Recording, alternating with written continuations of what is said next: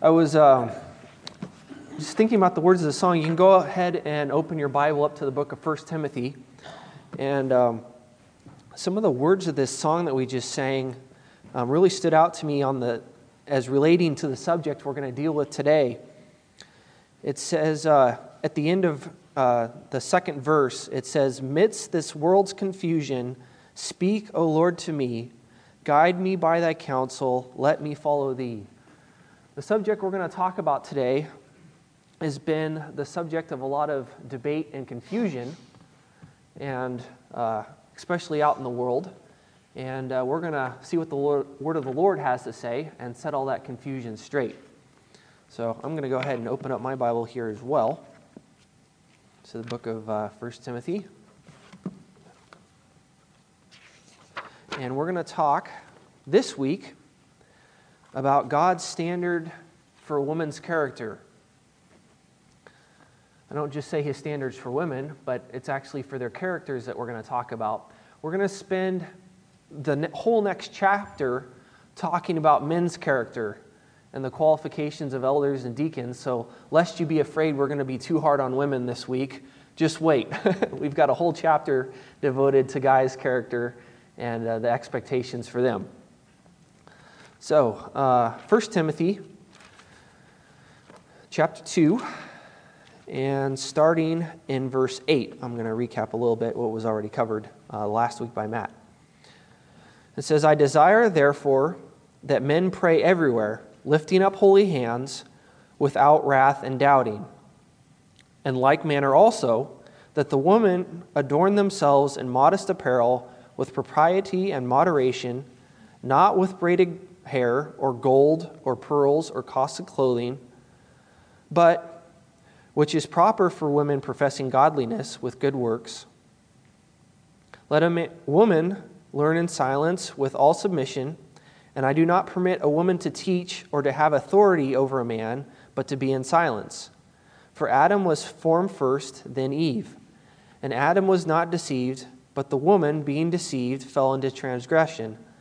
Nevertheless, she will be saved in childbearing if they continue in faith, love, and holiness with self-control."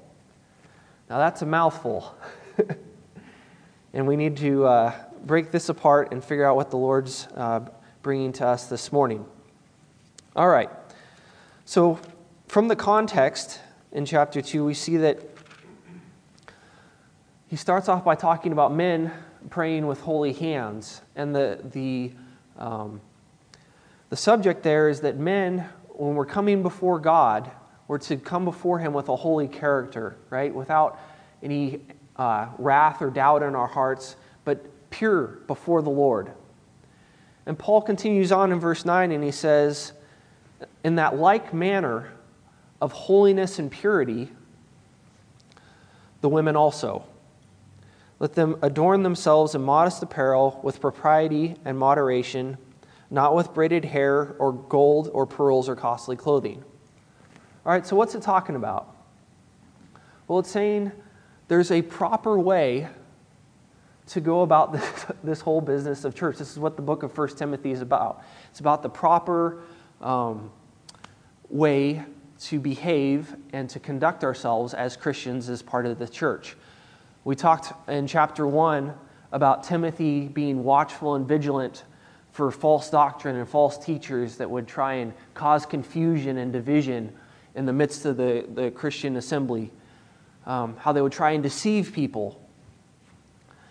And it seems that there's also perhaps another issue in the church at Ephesus that Paul's trying to address here with standards for how people are behaving in church. And so now we're on to this section where it's saying, women, don't dress up all gaudy for church. It's not about what you look like, right? But it's about what's proper for women professing godliness. And there's been ages and ages of debate about what's proper. What's a woman supposed to wear? What's too revealing? What's homely and outdated? And there's just a lot of debate about this subject. But it's laid out right here, black and white. Modest apparel. Well, what does modest apparel mean? People have gotten legalistic about it. It means a skirt so long or a neckline so high and no lower. But think about it this way. How you dress is a reflection upon your character. And that's what this passage is about. It's about character. So, if you're dressing to come before the Lord and to fellowship with all the saints, what's in your heart? Are you coming to make a show of yourself? Are you coming to impress other people? Or are we coming before the Lord in community as a church saying, we are here as the blood-bought people coming to worship the Lord and sharing community with one another? It's where your heart is at. That's the most important part. And if you're trying to behave properly, then what works together well with everyone else who is there? What is not going to detract from the message? What is not going to detract from focusing on the Lord? And it seems that perhaps in Ephesus, that the church might have become a bit of a fashion show, that people were showing up very expensively dressed, maybe with big hats, I don't know. But the deal is that, especially for the rich people in the congregation, they were shaming the poorer people in the congregation. And how can I sit there and worship the Lord if I'm sitting next to someone who makes me look like a pauper, right? I start to judge them. It's just natural in my heart. I start to judge them and think, why has this person got to be so showy? Why do they have to have so much more stuff than me? And it brings in those feelings of jealousy or envy that are not right. And so it's causing other people to stumble because of the extravagance of certain people's dress. And so there was dissension going on in the ranks because the people who were poor couldn't dress as nicely as the people that were richer. And if you're a person on the richer side, perhaps they were thinking, oh, what's this person dressing? Is that the best they can afford? They're dressing like a slob. And so they'd look down. And that is not conducive to unity within a body that Christ calls his church to be. So we're called not to judge other people by what they're wearing or what they're partaking in. And so there's also a standard of we have to control the thoughts that are in our heart, right? I can't judge someone for wearing something because it makes me feel a certain way. I'm having bad thoughts about them, right?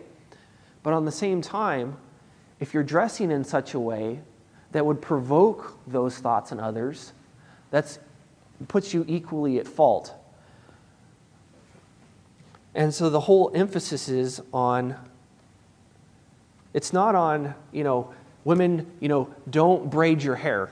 All hair braiding is sin, right? I don't think that's what the passage is saying here. It's not about whether your hair is braided or not. It's about, are you showing off? Maybe a woman has a lot of rich, luxurious hair, right? And so she's done it up into this massive hairdo that puts all the other women into shame. No one else has hair like that. I don't know. But can you see how that would provoke other people to envy? Wow, she has amazing hair. And then you start being envious. Why didn't God give me hair like that? For me, it's not such an issue. But it's about the heart. What are we saying by the way we dress, by the way we adorn ourselves? Are we saying, I'm coming before the Lord? One of the words in here, it says, with propriety and moderation. I was talking with Don about this earlier, and he said this word propriety in here, one of the meanings of the Greek word is like shameful or shamefacedness. In other words, you as a sinner, right? Clothes were invented in the first place as a covering because we felt guilty. We felt ashamed before the Lord because we knew about the sin in our own lives. It was revealed to us, we're sinners, and so what do we try and do? We tried to cover up. So when we dress with propriety, there's that sense of we're sinners. The whole reason we're getting dressed this morning at all is because we're sinners. And we're coming before the Lord as sinners. So how does a sinner dress? Does it dress as revealingly as possible? No. We're coming humbly with propriety before the Lord, saying, I'm a sinner, and I'm here before the Lord as a sinner, and I'm going to dress not as proud of my physical nature, but really realizing that I rely upon the Lord for everything, for my physical looks, for my spiritual well-being. Everything that I am and I have, I owe to the Lord. So how do you clothe a body that owes everything that it is and has to the Lord? With propriety and moderation. And then here's the secret in verse 10. It says, but which is proper for women professing godliness with good works. That's the important part. The important part is not what you're wearing, it's the godliness with good works. You want to show that you're reverent before the Lord? Have a good character, be godly, and do good works towards others. The good works will endure far longer than that latest dress and that hairdo and the jewelry. The good works are eternal. They're what God has created us for beforehand so that we might walk in them, as Ephesians 2:10 says. That's the emphasis. And so, as women in the church, and men too, we're called to godliness and good works. And that's what Paul is emphasizing. And it's easy, like I said, there's been a lot of debate over this subject and a lot of legalism. But we can talk about the good sides of a character and what demonstrates propriety. But there's also, we notice, don't we, when someone's being improper. And it's easy to do, and I myself may have been guilty of this, but as a young man, it's easy to gravitate towards better-looking people, better-looking women in particular, right? And it's easy, like say we're at a church picnic, and all of a sudden you notice that the young men are flocking towards one young woman in particular who's dressed maybe a bit more revealingly than all the rest. Well, what does that say about the heart of the young men? It says that they're following what their eyes are seeing. And that reveals the young men's character as well. So this challenge isn't just towards the women and saying, look, the burden is all on you. Men, be mindful about where your own heart is. Control your thoughts. Control the lust of the eyes and the desire of the flesh. It's not all about what the women are wearing. And if anyone would try to place all the blame there, it's not the truth.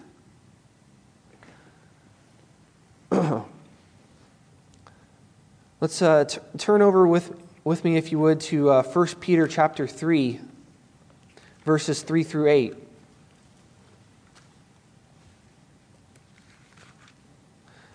In 1 Peter 3 through 8, he writes, do not let your adornment, he's speaking to the women again, do not let your adornment be merely outward, arranging the hair, wearing gold, or putting on fine apparel.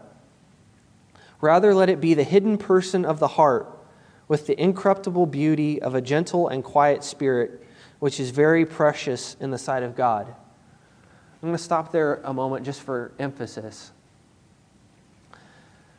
He says, the most important thing for a godly woman Is her character what's in her heart? And it says it's the incorruptible beauty of a gentle and quiet spirit, which is very precious in the sight of God. Women, if you're here this morning and you're thinking in your heart, I want to do what is right in the sight of the Lord, and I want to be acceptable before Him. Here it is. A gentle and quiet spirit is very precious in the sight of God. And here's another case where what God's Word says seems to contradict the worldly standards, where the world says, stand up for yourself. Don't give in to men who only try and take whatever they want. Don't let yourself be talked down to. Have pride in yourself. Be strong. And that's a trap. That's a trap based on pride. And a gentle and quiet spirit, someone who says, yeah, I care about this person. I want to serve them. I want to demonstrate good works. I want to help out in the assembly. I want to faithfully bring service towards other people. I want to help the other ladies out. We want to,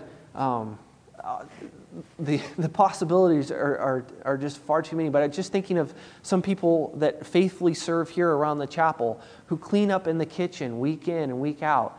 And I know that there's a responsibility list for that, but I always seem to see more women in the kitchen cleaning up than are actually on the responsibility list. The Lord sees that. And tell you what, the guys notice that too. Believe it or not. It's noticed. When they're helping out, watching the kids out front during the nutrition break, there's a lot of kids running around. And you can always see a few extra people just kind of keeping watch. The parents are out there, but there's always a few people keeping watch, making sure the kids are safe. There's visits during the week to other people's houses to help them out, share a meal together, share in hospitality, and bear one another, and I see women bearing one another's burdens. I think of all the meals that have been provided over the years to sick people in this assembly. And trust me, we've had our share of sick people, haven't we? But there's an endless row of casserole dishes been provided to sick people over the years here at Calvary. The Lord sees all of that.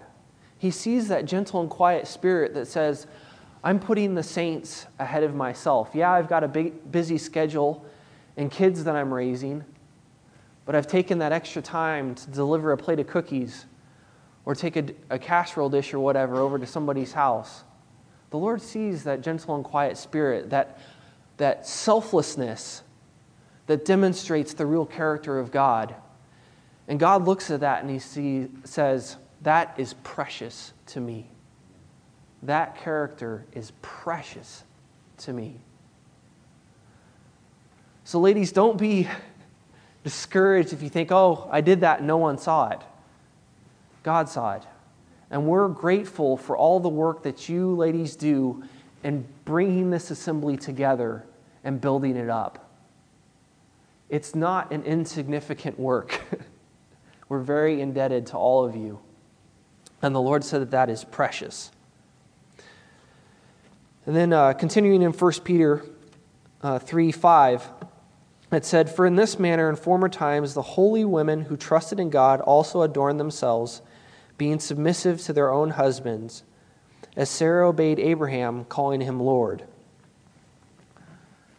You have an example here in the Scripture of Sarah and Abraham, and Sarah's submissiveness to him as Abraham was the leader of their household.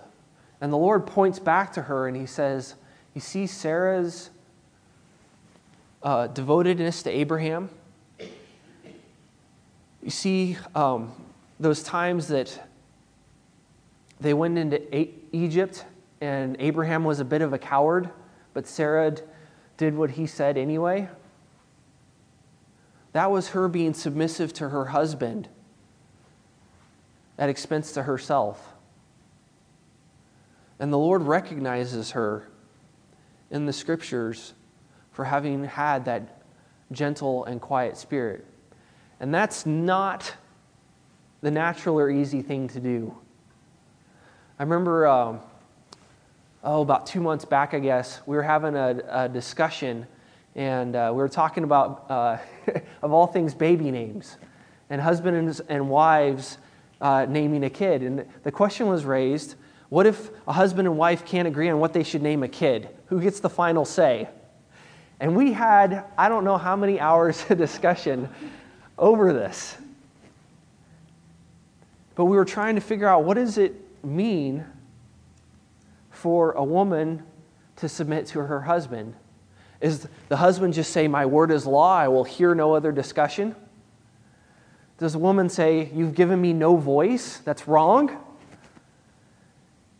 And the truth of the matter is that there's a call from the Lord on both sides for husbands and wives to be dwelling together in unity as one flesh.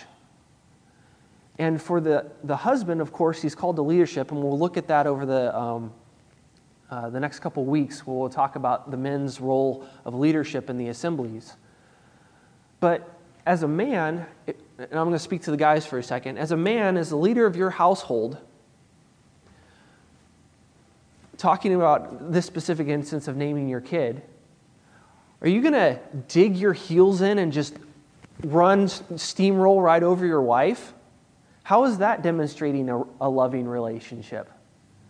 And wives, if you're following that godly command to submit to your husbands, are you going to get your hackles all up and say, this is what I want? It's just two people being proud.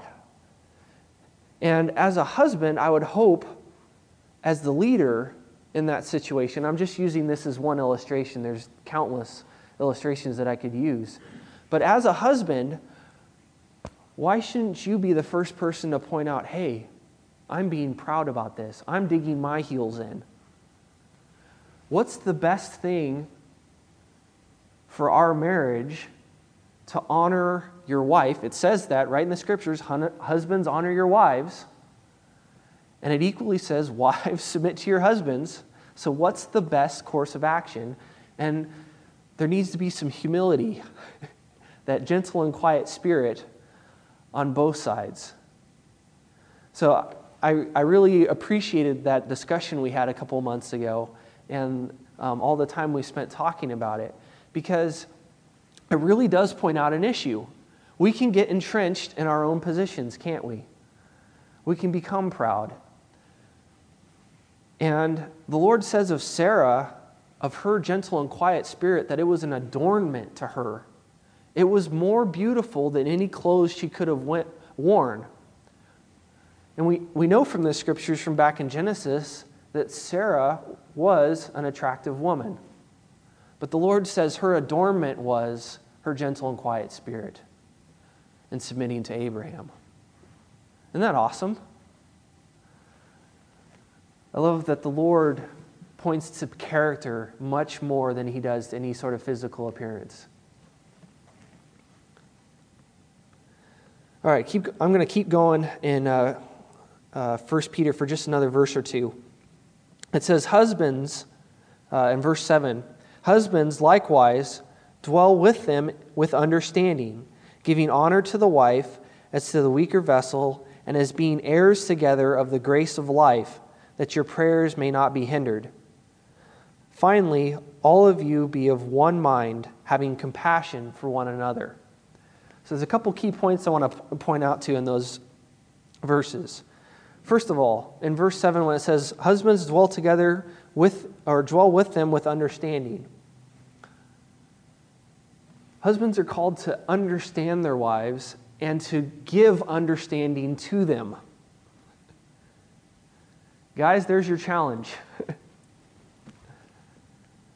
I think as guys we can recognize that we need understanding ourselves. Don't we? So why would you not also extend understanding to your wife? I think the guys have it easy on this score. If you ask me my own opinion, I think it's easier for a guy to extend understanding to his wife than it might be for his wife to extend understanding back to him. And I see my dad nodding back there, so I think I'm on the right track.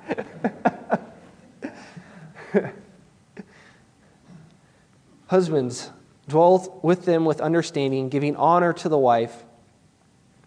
And I want to point out this the next couple phrases, as to the weaker vessel and as being heirs together of the grace of life. That phrase really stood out to me in verse 7, of being heirs together of the grace of life. Men and women are equally recipients from God of life itself. God created men and women both. And before God,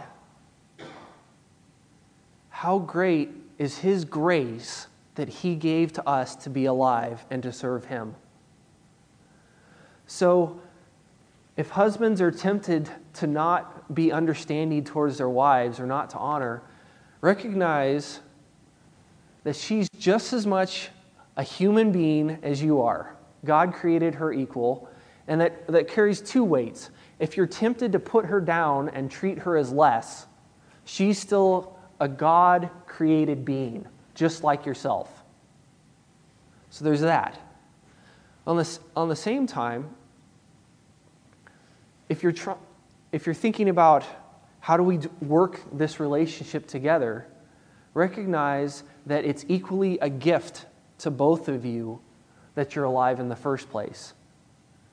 And you should honor her as being part of God, as being an equal creation, of being something that God created, but not as a man forsaking your responsibility as a man. So let's talk about that, and let's go back to 1 Timothy and verses 9 and 10. Starting in verse 11. It says, Let a woman learn in silence with all submission. And I do not permit a woman to teach or to have authority over a man, but to be in silence. For Adam was formed first, then Eve. And Adam was not deceived, but the woman, being deceived, fell into transgression. And I'm going to stop there for just a second. So Paul is saying within a church, here's responsibilities that are given to men to teach and to have authority within a church. That's the men's role, and we're going to get into that in the next chapter. But for women, it says they're not permitted to teach or to have authority over a man. And we know that the world makes a big deal about this issue today. But this is the Word of God. This is what God said is right for a church. And it's our practice in Calvary that we follow the Word of God and we do this very thing, which is why I'm up here speaking right now. This is my responsibility as a man to be a teacher, and I take it very seriously because it's my God-given responsibility. It's not my position up here to say that I'm better than anyone else. That's not the point. The point is I'm fulfilling my God-given role. This is what God wants me to do, and so that's why I'm here speaking right now. And that's why it says for women, they're not permitted to speak but to be silent. It's not their role. They have other responsibilities. We've talked about some of that already. And furthermore, Paul goes and he says this is why. It's the order that was set up back in the Garden of Eden with the first marriage of Adam and Eve. And furthermore, he says in verse 13, for Adam was formed first, then Eve. So there's a natural order there. And it says, and Adam was not deceived, but the woman being deceived fell into transgression. So Paul's kind of giving us a little bit more insight into what happened in the Garden of Eden. He's saying when Satan in serpent form came and tempted Eve, Paul says she was deceived and she sinned. But when Adam came along, he was not deceived, but he sinned anyway. So they're both equal parties. They both sinned before the Lord. But Paul says part of this natural order to things is because the woman was deceived and Adam was not. Now, they both sinned, so we can't disparage one over the other.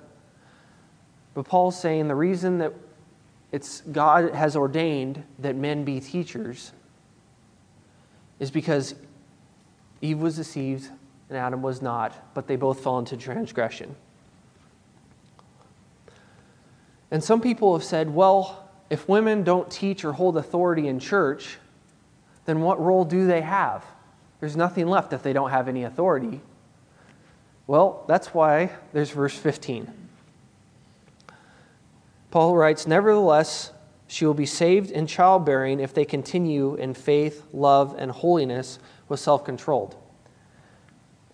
So let's just look at the first 5 verses there. Nevertheless, she will be saved. Saved from what? Well, it's not talking about salvation in terms of eternal salvation and going to heaven. That's not what this verse is talking about. A woman doesn't gain entrance to heaven by raising up kids to fear the Lord. Women and men are both equally partakers in the grace of God through the death of Jesus Christ for salvation. That's how we're saved. Men and women equally. There's no distinction. It says that in Romans. Male or female. As far as the gospel is concerned, no distinction. So what is she saved from then? Well, she's saved from not having an impact in the church, as it were. A mother teaching up her children to fear the Lord has far more impact on a child's life than me talking up here for an hour on Sunday morning. Eliana, I'm up here and I teach you at Sunday school sometimes, right? How many hours a day is your mom with you? All the hours of the day, right? Yeah. Sharon has much more influence over Eliana's life than I do. And that is right and proper. And that is the role of women in the church. First and foremost, teaching their children the fear and admonition of the Lord. I would not be here today if it wasn't for my mother teaching me to fear the Lord, making me go to Awana and memorizing Bible verses, telling me Bible stories, having quiet times with us, family quiet times every morning while I was growing up before school. I remember much more of what my mother has taught me from when I was little than from any sermon I ever heard on Sunday morning. So, if you're tempted to think, what role do women have if they can't get up here and speak on Sunday morning? Just think about that. It's also why I think Mother's Day is before Father's Day. Mothers get the first the first honor in the year before the fathers. And how many mothers have we seen in this assembly and others raising up godly children that have gone on to have an untold impact in the church? I can pick on Krista because she's not here. How many Robertson kids, and what is the effect of all the Robertson kids on this church and all the things that they do? That's just one family. That's just one woman, Krista, having all that effect on this assembly. And there's plenty other mothers in here as well, each with their own kids serving in this assembly. Mothers, we're grateful for you. We really are. This church would not be what it is without the mothers in this assembly. All right, well, what if a woman's not a mother? Right? Not all women are mothers. And there's a lot of, well, I shouldn't say a lot. There's several women in this assembly who don't have any kids that still go to great lengths to serve this assembly. And I won't embarrass anyone by mentioning them by name. But I get a lot of meals on Wednesday evenings because of one lady in our assembly and her husband that serve myself and a group of others every Wednesday evening before prayer meeting and give us dinner. That's a huge help, a huge encouragement, a great time of fellowship every Wednesday night. I'm very grateful to them. I'm grateful to the young ladies who help out with the chapel picnics and with the Sunday schools and with the nutrition breaks and with things going on during the week and the other ladies' events, the tea parties and so on and so forth. There's all this stuff that happens, all because of the young ladies in this assembly. Homes that are opened for barbecues and so on and so forth that are having a tremendous impact to unbelievers. All made possible by the young women in this assembly. It's great. And we're very grateful to them and what they're doing to build up and unify this assembly. We need the women, and they're to be honored. But there's also a challenge. If you're a woman here today in this passage, it's saying, look, this is the character expectations that God has of women in the assembly. To have that gentle and quiet and meek spirit, which is precious in the sight of the Lord. To demonstrate service and hospitality towards everyone in the assembly.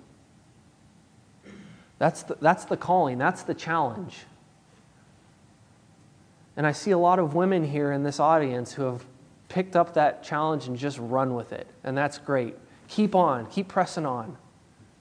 And if you're struggling with it, find another woman to come alongside. That's what this whole principle of a body of a church is all about. No one has to serve the Lord alone. No one has to go about it on their own strength. We have the Lord providing His strength, providing direction through His word, and we have each other. It says of the church that it is knit together by what every joint supplies. In other words, every person has their own integral part to play in the assembly, and it's all knit together when it all works together. And the illustration, of course, is a body. My wrist doesn't have a whole lot of effect without my elbow and my shoulder, right? It has a very limited range of motion. But when all the parts work together, I can feed myself, I can play sports, I can drive. There's an unlimited number of things I can do because because all these things work together. Whereas just by itself, it's much less effective. And the same is true of the body of the church.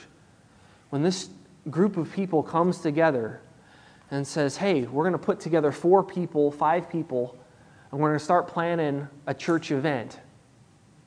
Those 4 people working together, 4 or 5 people working together, are much more effective than just one person working all by themselves.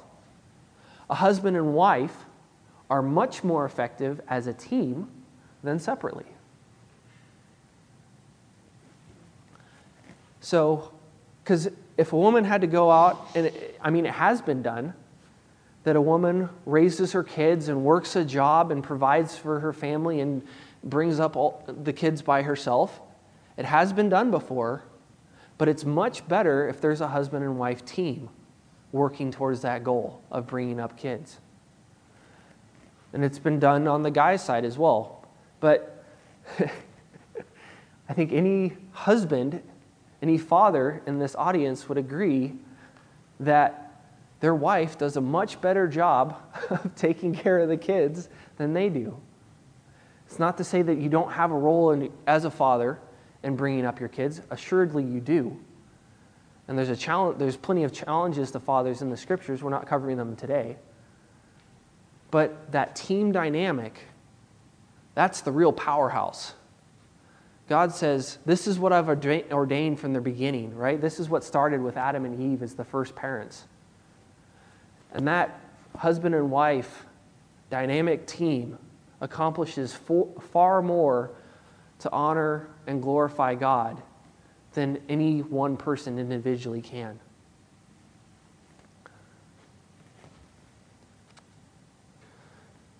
And unfortunately, as humans, being what we are, sinful people, we've tried to do our best to mess that up and say that it can be done differently than the way God intended it. And yes, you can mess with the formula, and people assuredly have, but nothing works so well as God's perfect plan.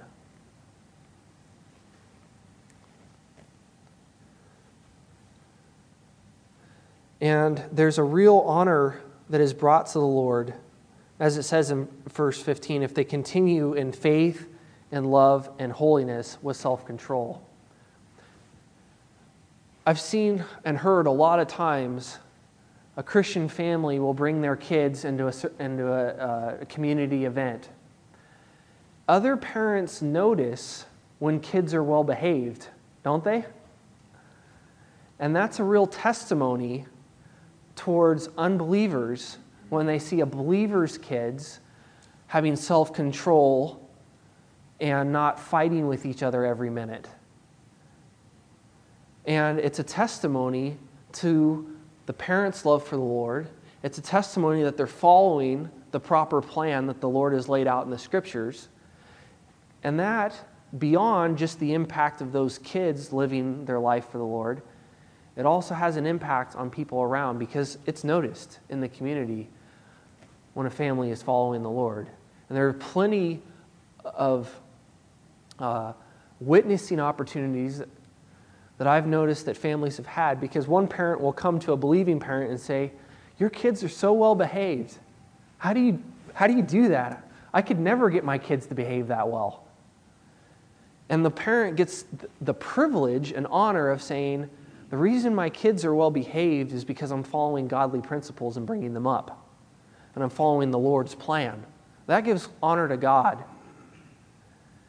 And it can really stagger people who think that this world has it all figured out and that all the lies about not disciplining your kids or it's just fine with one parent or so on and so forth, when they see a family in smooth operation as God intended it, man, that really gives credit to God, and it really staggers people when they say, I guess maybe some of those other things don't work so well. Maybe God had the right plan all along. And you win opportunities for the gospel that way. Because you can say, guess what? Just like God has a plan for raising families, He also has a plan for our lives that involves us recognizing that we're sinners and need a Savior. Bam! Instant gospel presentation right there. Just by talking or having that testimony of well-behaved kids. So how many witnesses have the mothers gained by raising up their kids that we wouldn't even think about? You might see the evangelist going door to door, knocking on people and trying to talk to them. But how many opportunities has a mother created in a park sitting there with her kids playing on the playground? She may have more effective testimony than that door-to-door evangelist because of her meek and quiet spirit, which she has passed on to her kids. That's precious in the sight of God, and it really does have an impact. And I can tell you that because A, it's in the Word of God, and two, because I've seen it in my own life and in the people here in this assembly, and I think you all have too. We see the impact that really living for the Lord has. And that's the challenge to all of us, not just to the women, but to all of us. Live properly as part of the body of Christ. Do things in propriety and moderation. Have that gentle and quiet spirit. Ladies, the challenge is to you, but to guys, equally so. Live properly before the Lord. Do what the Scripture says. It really does have an impact, like I was talking about. And, I forgot to mention, when we were talking in 1 Peter, talking about husbands honoring their wives, it says that your prayers may not be hindered at the end of verse 7. If a husband is not honoring his wife, is not holding up his end of the bargain, it says there that his prayers are hindered. He's not in a right fellowship with God because of his poor treatment of his wife. So the challenge is to both men and women. Do things properly before the Lord so we may faithfully serve Him, have an impact on this world, and have pure and true fellowship with the Lord as He intended. Shall we pray? Lord, we thank You for laying out exactly what You want us to do in Your Word. I thank You for the challenge to women. I thank You for the challenge to men to support women in their roles as godly mothers, as servants in the church. Lord, we don't want to ever tear each other down or not dwell together in unity. But Lord, we seek to build one another up, to build up this church, to serve You and glorify You. Lord, You went to the cross, suffered the wrath of the Father, poured out Your very life blood for us, Your church. And Lord, we pray that as we go about our week, that we would follow You properly, in modesty, knowing who we are before You, giving all the glory to You, and living humbly in Your sight. Lord, we pray this, that we would all live this week. In Jesus' name we pray. Amen.